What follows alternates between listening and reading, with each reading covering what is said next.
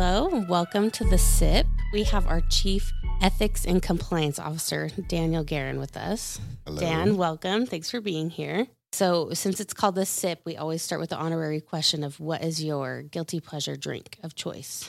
My guilty pleasure drink of choice right now is peppermint tea because I'm fighting off a cold. Okay, with honey, please? No, just straight up. Okay, that's stiff. What if you're not sick? If I'm not sick, I like a matcha latte with a little oat milk. Very nice. Mm-hmm. And any pumpkin spice? I love season? pumpkin spice. I am not anti-pumpkin spice. I am not a hater.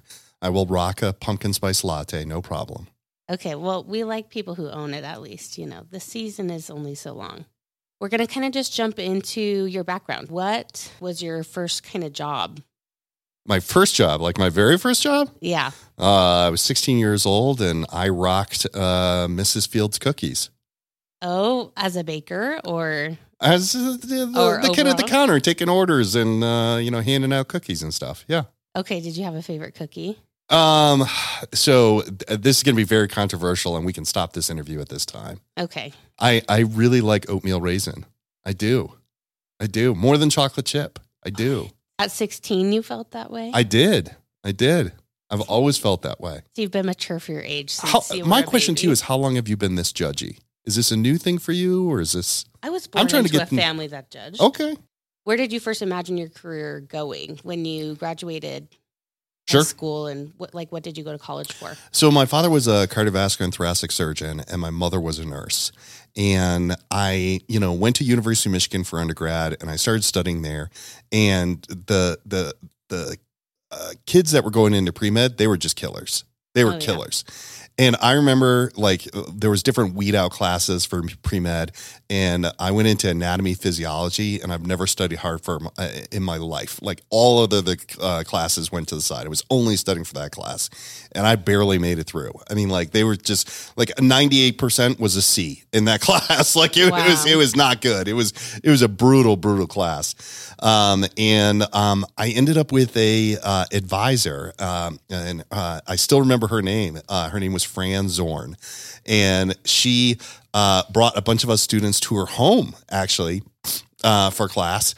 And she's like, hey, there's this new area called health law. You're really good at English. You're really good at writing. You're really good at speaking. You should go into this new area called health law. So you can have all of the healthcare stuff, but you can go into regulatory or corporate or mergers and acquisitions or whatever you want to do. And so that's what I decided to do. I stuck with the pre-med and I actually worked with cochlear prosthetics. Then from there, I applied to the top 5 health law schools and Loyola was number 1 and they gave me a full ride and that was easy. And so I went to Loyola. And so, and then I ended up getting my master's of law there. And when I left, my intention was to go into mergers and acquisitions in healthcare. So buying and selling hospitals, nursing homes, medical device companies, durable medical equipment, all that stuff. What was your first entrance after your master's degree into that field? Sure. So I went to 2 different law firms and I did mergers and acquisitions in healthcare. But I'll jump ahead and, it was fine, but I was one of those people that was affected by 9/11. I was living in Washington, D.C., working for a large law firm and stuff. And a lot of people, start looking around. And this was also the dot-com bubble had hit, so they were laying off people at law firms all over the place, and it was rough. And I took a massive pay cut, and I went to the American Red Cross. What happened was the CEO of the Red Cross was Bernadine Healy. Bernadine Healy gets fired. Mm-hmm. Harold Decker is the general counsel. So Harold Decker, they promote him to become CEO. Well, Larry Moore was the deputy general counsel, and he was in charge of biomedical services, the blood collection. He became general counsel. So 2 weeks into the job, I moved from senior counsel of the biomedical services of the Red Cross to general counsel. And so I'm 28 years old, big promotion, and I'm sitting on the management team. And this isn't one of those times in your life where yeah, and I deserve this. I was like, this appears quite serious, and maybe somebody else should take this role. Mm-hmm. And so it was it was a really, really interesting time. And I had a bunch of great mentors and a great law firm, and everyone surrounded me. And if I was awake, I was working, but it was a really check yourself moment that thankfully turned out okay. So how do you go from that to Chief Ethics and Compliance? So really what I do is a little different. This is the title that I hold here, but really what I do is I do crisis management. And so after the Red Cross, just very quickly, I went from the Red Cross to Bayer, and they had paid $900 million in fines. They were about to get their third. And so I helped them get out of their third. I was like, okay, fair enough.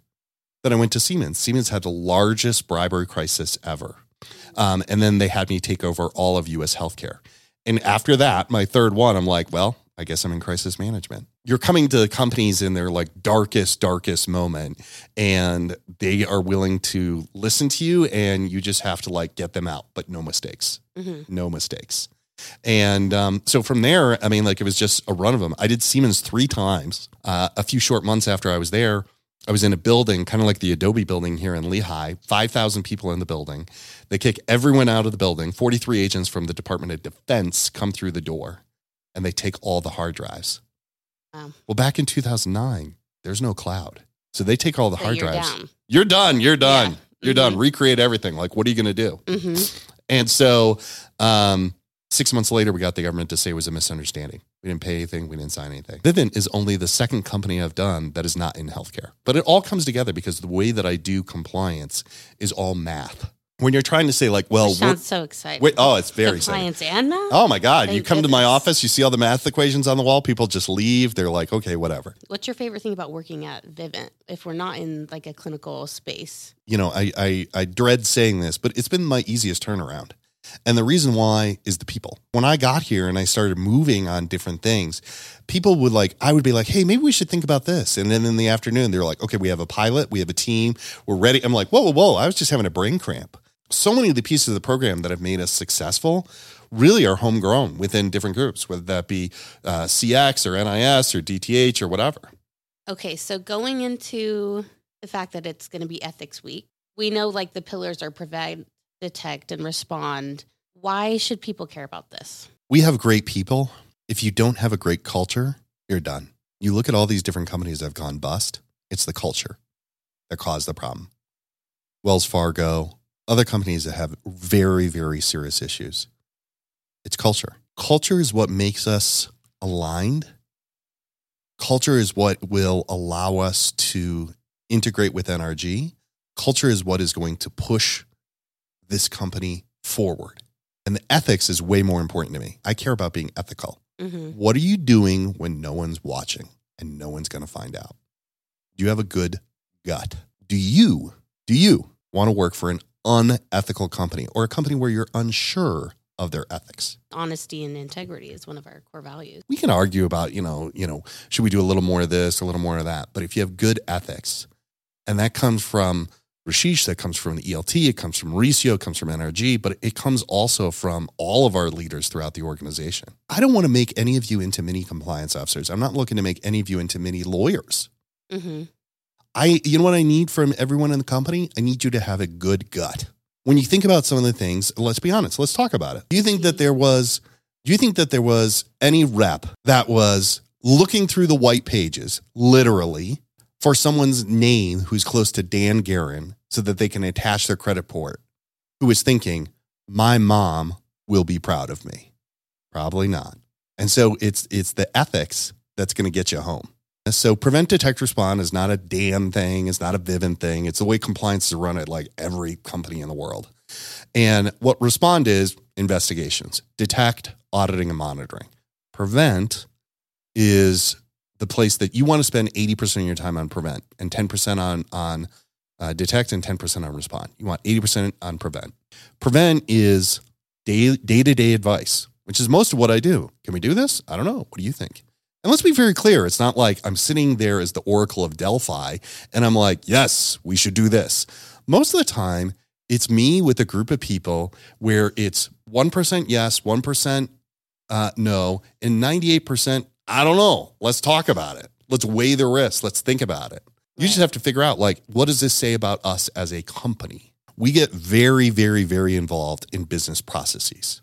If there is friction in a business process, in other words, it's hard. It's just hard to submit a T&E report. It's just hard to do a sale. That's when bad activity happens. Because if it's easy to do it, if it's easy to submit a T&E report, if it's easy to get through the sales process, you're not going to deviate from it. I made your job easy. And so one of the things that my group gets heavy involved in is process redesign. What advice would you have given your younger self just in your career? Any exposure that you can get to project management, do it. Formal project management. That doesn't mean making a list and making sure you get the list done. I mean real project management. It will serve you in whatever career you are, whether you're in data science, whether you're in sales, it doesn't matter. Project management will push you further. Yeah, I credit it more with pushing me forward in my career than anything else. Because somebody can be like, hey, we're going to work on like going to the moon. I'm like, I don't know anything about that, but I can project manage. You're on the team. The second thing I would tell you is that you are a one-woman business. So you're selling your time to me, but you don't want to think about work. You're selling it to your bed. You're selling it to your family. You're selling it to, the gym. And so you're your own marketing department. How are you marketing your time? I can purchase your time to make coffee and make me copies, or I can purchase your time to give me deep strategic thought on meaningful projects. You want me to purchase that time. You never want me to purchase the other time.